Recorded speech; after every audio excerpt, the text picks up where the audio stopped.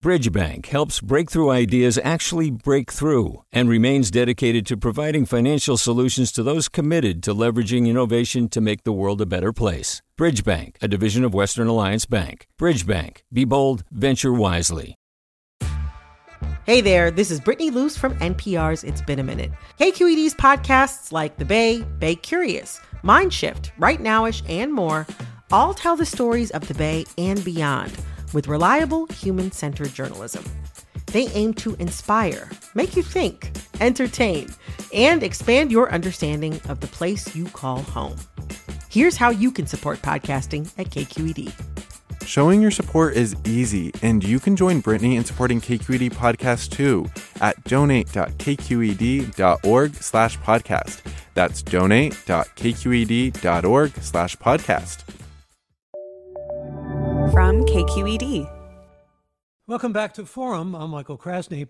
Following enrollment, anxiety about health risks and confusing guidelines from public health officials have all contributed to a crisis in California's child care facilities. And that's according to a recent report out of UC Berkeley that surveyed preschools and in-home daycare centers on how they're navigating the pandemic. We're going to discuss the report and why the child care industry is in financial trouble, and we're going to hear what needs to be done about it. Leah Austin joins us. Leah Austin is co-director of the Center for the Study of Child Care Employment at UC Berkeley, co-author of a new report called California Child Care in Crisis, the Escalating Impacts of COVID-19 as California Reopens. And welcome, Leah Austin. Good morning. Thanks for having me. Glad to have you. And I'll say good morning also to Makia Ward, who is school administrator with Kids Connect preschool in Alameda and San Mateo counties. Welcome, Makia Ward. Makia Ward, are you with us? I am. Okay. I wasn't sure there for a moment. We have these delays now in this remote broadcasting that we're doing. Presents problems of a sort, but I'm glad to have both of you with us, and welcome to the program. I should mention right off here that there are 2,000 child care programs throughout the state of California. It's pretty grim since COVID-19, not only in terms of the vital nature of the workforce and its tie to child care, but really a study that was done, which Leah Austin was co-director of, looked into the child care workforce itself. And Leah Austin, give us a picture of what you found, if you could. Sure. And I'll just start by saying there are actually tens of thousands of childcare programs in California. We surveyed a couple thousand in April and then another 953 this past month, earlier this month in July. And what we found, particularly in this latest survey, is that, childcare as a service has really been understood or recognized now as essential and a key part of our infrastructure and a key part of our economy. But the early educators and the providers of those services, most of whom are women and women of color in California, have yet to be treated or recognized themselves as individuals as essential. Childcare providers are really deeply concerned about the health risks of operating during this pandemic, but they're assuming those health risks in order to avoid financial devastation. They just don't have enough resources to sustain themselves without being open, even if they feel like they should close for their own health and safety. And you mentioned the fact that we're talking largely about Black and brown women who serve in the capacity of doing child care. There's no union, for many of them, there's no health care. So these are obviously, in addition to the fear of coronavirus, terrible problems. But there were inequities and there were problems in this industry, especially in terms of financial trouble, really before the pandemic, weren't there? Absolutely. Pre-pandemic, the early care and education system was really operating on a shaky foundation. The programs have been severely under-resourced. People who work in those programs are earning poverty-level wages. We know that early educators in California, for example, experience poverty at double the rate of other workers, at 6 times the rate of K-12 teachers. And because of the nature of the programs, these are mostly very small programs. It has been very hard for this workforce to organize and have collective bargaining rights. There is some movement now with in-home providers gaining some of that momentum and some rights to unionize, but most don't belong to a union or a professional association. And we can see the consequences of that when we look at how, the K-12 discussion about school reopenings is happening right now and unfolding. And you have teachers who are incredibly organized. They're very vocal about their conditions and concerns about their own health and well-being, whereas early educators just don't have that collective voice and are really being ignored in this pandemic. And this is a system really that's market-based for the most part, and that breeds terrible inequities. In fact, there are subsidies, but there are long waiting lists for those subsidies. There are very long waiting lists for subsidies. We're trying to deliver what really is a public good on a market-based system. And of course, markets are inherently unequal. And so what happens with childcare is the burden mostly falls on parents to pay the cost. And any parent out there who has ever utilized childcare or thought about utilizing childcare, maybe they haven't because of the cost, but really understand how for a parent, it's very expensive, but as a provider, there's still not enough resources coming in to adequately fund services, pay your staff, benefits, and these sorts of things. And so the system ends up getting subsidized on the back of the women who are doing this work with their low wages. We end up having what parents can pay tied to what teachers earn. And there's very little public subsidy. The public subsidy that's available there are a long waiting list for people to access that. So you have a lot of families who may be income eligible, but can't access those subsidies. And the subsidies as they are also not sufficient to cover the true cost of care. And so all of this existed coming into this pandemic. And so what has happened is this emergency and the parents not being able to pay or utilize childcare at the same rate, the increased requirements, which are leading programs to have higher expenses for cleaning and sanitizing and equipment. With fewer children, they have to serve fewer children, so their capacity is, reduced. They're serving about half as many kids as they were before. All of that has really just pulled the rug out from under so many providers who were struggling before this emergency and are really just finding that financially, though they're trying to stay open, they're trying to make ends meet. They're skipping payments to themselves. They're not earning their own salaries. Our survey found that many are using credit cards to cover expenses for their business. And 1 in 5 respondents in our survey have actually missed a rent or mortgage payment on their business.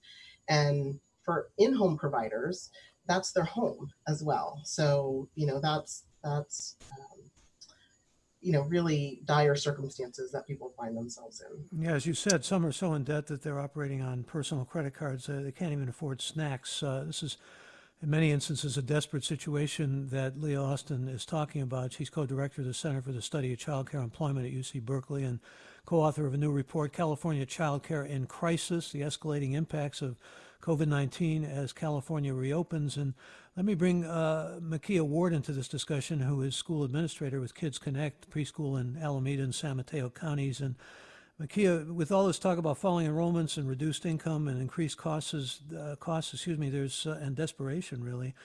There's all this pressure to open, but you have, and I imagine you could speak to this if you would, the workers themselves who were terrified about being exposed.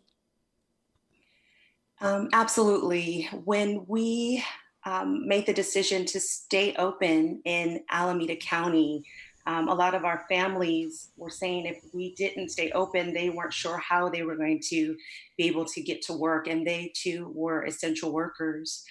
And the staff they were pretty terrified. There were so many unknowns, especially early on in March. And we made the decision in Alameda County to remain open after hearing from the Alameda County Public Health Department, who kind of left it up to us if we wanted to stay open. Whereas in San Mateo County, it wasn't as clear to us. And so we made the decision to close down. And Parents were kind of all over the board. Some were upset that we closed, and others were upset that we were anticipating staying open. So it was a lot to handle in a short amount of time for us. And certainly challenging from every perspective, especially since you've got different rules in San Mateo than you have in Alameda, and San Mateo, not following this and conflicting information, right? Absolutely. I spend quite a bit of time trying to unravel all of the rules, and they are ever changing. And so our number one priority is to keep our children and staff safe. And so we spend a lot of time reading what's occurred and what's changed, and what can we do to make sure that we stay safe. It's always the number one. The public health guidelines, though, were very confusing in general, I think. But I'm wondering. Yes, that is very true. Wondering also about your thoughts about the fact that it seems to me that when you're working with children, you have all this activity that's designed to promote sharing for the most part, and yet you have to social distance. This in itself is just a major change, and you've got 2- and 3-year-olds who can't wear masks, you've got the problems of body fluids. There's just so much in the way of what you are responsible for, which goes almost against the grain of what childcare is all about. Absolutely. It has been quite a challenge to keep little ones away from one another. And we've implemented different games, different ways of teaching them how to social distance. So it's kind of parallel play more than interactive play. And like you just said, that's kind of the basis for early childhood, is to learn social emotional development and self-regulation. And so this is very challenging to meet those objectives in this environment. And what about PPE and sanitization supplies and all of that? We have found it very challenging to find those items. We were fortunate enough to get kind of a first round from 4Cs, which is Community Child Care Council. There's one in Alameda County and one in San Mateo County, and they were instrumental in supplying us our first round. But as time has gone on, we're finding it really hard to find disinfecting products and masks and other protective equipment for our staff. Talking about child care providers' challenges during the pandemic with Leigh Austin and Makia Ward, and you, our listeners. In fact, are you a parent or child care provider concerned about the future of child care, and what has been your experience with child care during the pandemic? I'd like to hear from you, and you can join us now at our toll-free number. I invite you to do that. The number to call, 866-733-6786. That, again, toll-free number is 866-733-6786. And you can also, of course, get in touch with us on Twitter and Facebook. We're at KQED Forum, or email any questions to forum@kqed.org. And Makia Ward, what are you hearing from parents? What are their concerns? They are concerned about cleaning. They're concerned about staff wearing masks while in presence of their children, and some have just opted out. They've decided it's just not worth the risk, and they're fearful. A lot of fear. Well, certainly that the study that we were talking about also with Leigh Austin bears that out in terms of the fear here. In fact, let me ask you, Leigh Austin, about a question from a listener named Gina, who says, I'd like to hear what you think about advocating for our child care community with elected officials and business leaders. There are lots of things people can do right now to help solve the crisis. Would you agree with that? And what about advocacy? Yeah, I think advocacy is really clear, really clear how important it is. And as I was describing earlier, just the difference between what's happening and the awareness of K-12 teachers compared to early childhood teachers. And so I think being able to advocate, being able to kind of use as many channels and voices as possible to raise awareness of the conditions of early childhood programs and the providers working in those programs, and the real concerns and risks, both fiscally and health-wise. And I think that it's really critical that we talk about what it means to be providing childcare in the middle of a pandemic, and both the stress that involves, and again, just the financial risk that people are taking, and really explore solutions, explore opportunities to address this. We've heard across states people talking about a stabilization fund. Vermont instituted something like this, where they provided funding from the state directly to childcare programs that allowed them to cover their costs, whether they closed or they had reduced enrollment, so that they could continue to pay their bills and pay their staff as well, both to stabilize those programs in the immediate term and to consider the impact long term, and making sure that the childcare programs are not only here right now, but that they're here for the long term. We had a childcare shortage pre-pandemic. There's not enough childcare available for all of the people who need to utilize it. And this is only exacerbating that. So we also have to think about supporting programs and supporting the workers in those programs right now, but also for the long term. Again, both for their own well-being, but for the well-being of their programs over time. And so I think there are options that our policymakers and business leaders can be advocating for, that can stabilize programs and really address some much needed reforms, and reforms that we were already talking about pre this crisis. I think it's safe to say, if there's such a need right now, a dire need for more public funding, that if public funding is not forthcoming, the whole child care system could collapse on us. That's right. I mean, really, the solution to this is public funding and public intervention. And again, that was the solution pre-pandemic. That's what was really needed, because this link between what parents can afford and how programs operate and the resources available to them just does not bear out. If we were to consider our public school system that way, which, granted, our public school system, is in need of support as well. But if we said to families, you can't access second grade unless you can pay the tuition. And we said to teachers in those programs, well, your salary is going to be based on what the parents in your classroom pay. People would just think that's just makes no sense whatsoever. It's not, it wouldn't work. But that is exactly how the childcare system is organized, and we're really seeing the consequences of that. And I want to bring a caller on with us. That's you, Philip. Join us. You're on the air. Good morning. Hi. Hi. I'm Philip. I work with Children's Council of San Francisco.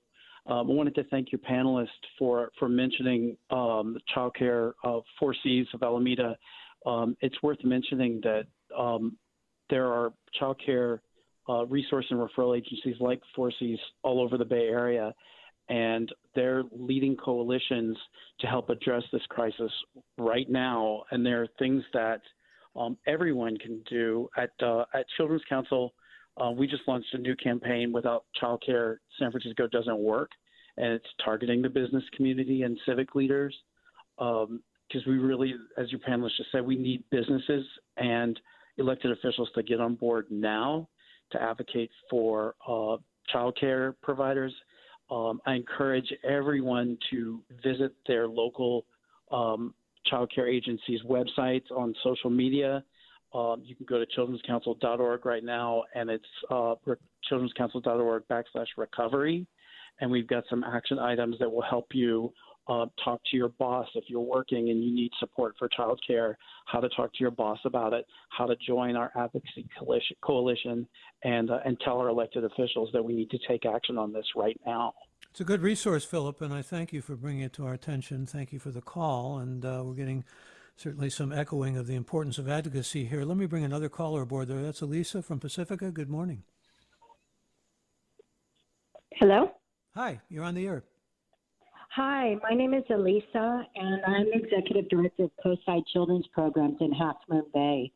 And I have a question for Makia. One of the issues that is coming up for our preschools is how do the teachers meet the social needs of the children when it's counterintuitive to keep them apart?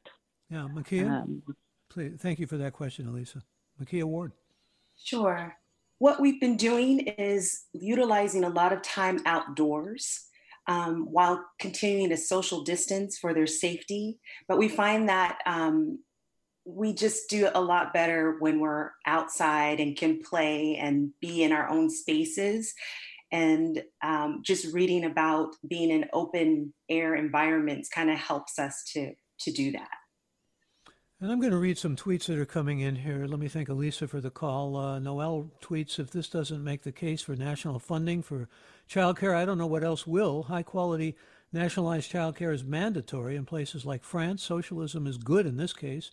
Parents need to demand this.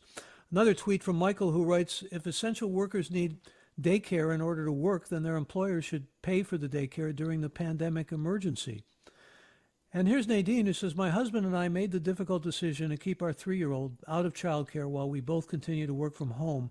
How else can we support childcare providers during this time? Can I go to you on that, Leah Austin? Sure. I mean, I think back to this question of advocacy and really calling for public support and public resources. I think, parents know so well how important childcare is, and they also know the burden that it places on families to pay for childcare. And so I think, parents play a really key role in speaking up and calling for public investment and public resources. And I think the other piece of that is, and Philip, I think, alluded to this, of, talking to employers, talking to other policymakers so that they're thinking about childcare as they're thinking about other parts of our system and our infrastructure and our economy. I think part of what we see happening to childcare in this crisis is that childcare is kind of expected to carry the burden for so much of what else is happening in this emergency. People aren't able to or are being pressured to go back to work themselves and need childcare. And so in turn, many families feel like they have no other choice. And there's this pressure being put on childcare providers to be available and to provide these services. And, in these, decisions about businesses reopening or what other workers are going to have or not have to allow them to stay at home or have the resources they need, that childcare and the people working in the childcare system have been left out of that and are just kind of expected to figure out how to make these decisions and how to survive on their own. Leah Austin, again, is co-director of the Center for the Study of Child Care Employment at UC Berkeley. And Angie writes, we have to urge Congress to allocate more funding for child care so programs can stay open and the professionals who do the work can get paid. This is more important than bailing out airlines. Just one airline, Delta, got more stimulus funding than the entire child care industry. Alice writes, we are going to see the school achievement gap widen as families who are ineligible for subsidized child care are not going to be able to pay the COVID-19 premium. Private centers are forced to charge to cover increased costs, and those children will miss out on school readiness they can gain in preschool. Let's bring Jennifer on next. Jennifer, thank you for waiting. Join us. Hi. Hi there. Can you guys hear me? Oh, great. Yeah, we can hear you. So I live in San Francisco, and I have a 3-year-old and an 18-month-old, and they both are going to a child care center that my employer houses. So they franchise out with KinderCare, and my employer is located there. And I just want to say I have asthma. My husband has diabetes. We're very scared of COVID-19. But we could not be happier with the measures that our center has taken to make sure our kids are safe. I feel so great sending them there each day, and my kids love it. They love being with their teachers and their friends. And I just want to say thank you so much to the teachers, specifically at the KinderCare Center where my kids go. So thank you for your time. And thank you for your call. And those kind of calls are always heartening to hear. But I'm wondering, Micaiah Ward, if I can go back to you on this. Coronavirus cases just this past week in California, child care facilities are higher than they were a month ago. They're not, great numbers yet, but UCSF pediatrician and health policy professor Naomi Bartek was talking about how to interpret the data and just getting at home or daycare centers aware of this possible slight movement upward. And we're talking also about the possibility, of course, of a second wave. How do you weigh all that in the balance? We are doing the best we can, but it also takes not only the child care center to follow rules and to try to mitigate, but it also is important that our families that attend our child care centers do their part in trying to minimize their exposure as well. And so we are using the guidelines of the CDC. We have questions that we ask upon the children entering the center. We minimize any kind of outside activity in terms of visitors or parents. So we're doing all of those things, but it really does depend on the relationship and the partnership with the families to mitigate and to stop it from spreading. It is a challenge because in California, we see businesses opening and more social interactions. And so I predict, or I assume that we're going to see some increases in childcare centers because we cannot control what's outside of our centers. Yeah. Anybody is a transmitter, unfortunately, potentially. Let me bring Roseanne on, another caller. Roseanne, welcome. You're on the air. Thank you for waiting. Hello. Hi. Hi, I'm Roseanne. I'm a child care provider in Oakland. Yeah, go ahead, Roseanne, please. I have a family child care center. I take care of 4 infants at a time. Licensed for 8, but I choose to do 4 infants. Just wanted to clarify something very, very important. There's been a 16-year campaign to develop the child care union, and I've been on the committee for at least 8 years, and we have a union. We've got the votes. We have campaigned. It's all over the internet. We just finished the final vote, and the numbers are up, and we have a union. We just haven't been told what percentage we won by. So I'm not sure how anybody in the field could not be aware of the development of this union. It has been just working so hard, and with all volunteers, including me, phone banking and calling and making sure people get their masks, because there's so many centers that did stay open for 1 or 2 kids because their parents were essential workers. And I'm one of those people. I'm 70 years old, and I continued to care for children of essential workers. Well, I say good for you and plaudits to you. I'm just wondering, though, what about collective bargaining power with this launch union? Collective bargaining's on the way. I mean, we just got the vote within this week. Well, congratulations and good luck to you. And, kudos for the work you've done. Thank you for joining us. And our thanks also to our guest, Leah Austin, co-director of the Center for the Study of Child Care Employment at UC Berkeley and co-author of the new report, which I believe is online, isn't it, Leah? It is, yes, at cscc.berkeley.edu. And thanks, Micaiah Ward. Good to have you with us. Appreciate your being with us this morning. Thank you. Thank you for having me. Micaiah Ward, School Administrator with Kids Connect Preschool in Alameda and San Mateo counties. Thank you for being a part of this morning's Forum program. And we're here with you Monday through Friday, 9 to 11. There's an hour repeated in the evening, and we're going to have a special hour dedicated to John Lewis coming up next. For all of us at KQED, I'm Michael Krasny.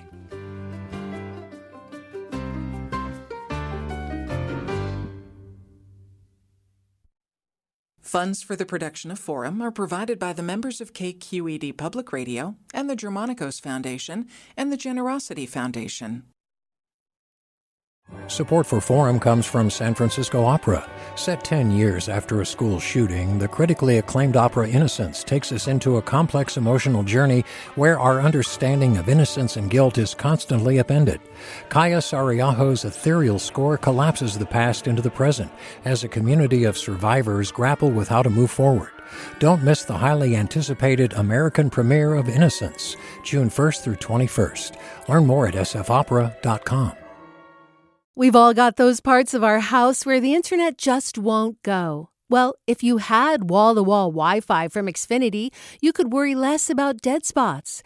Because with wall-to-wall Wi-Fi from Xfinity, you get fast speeds, reliable connection in every room, and power for all of your devices, even when everyone's online.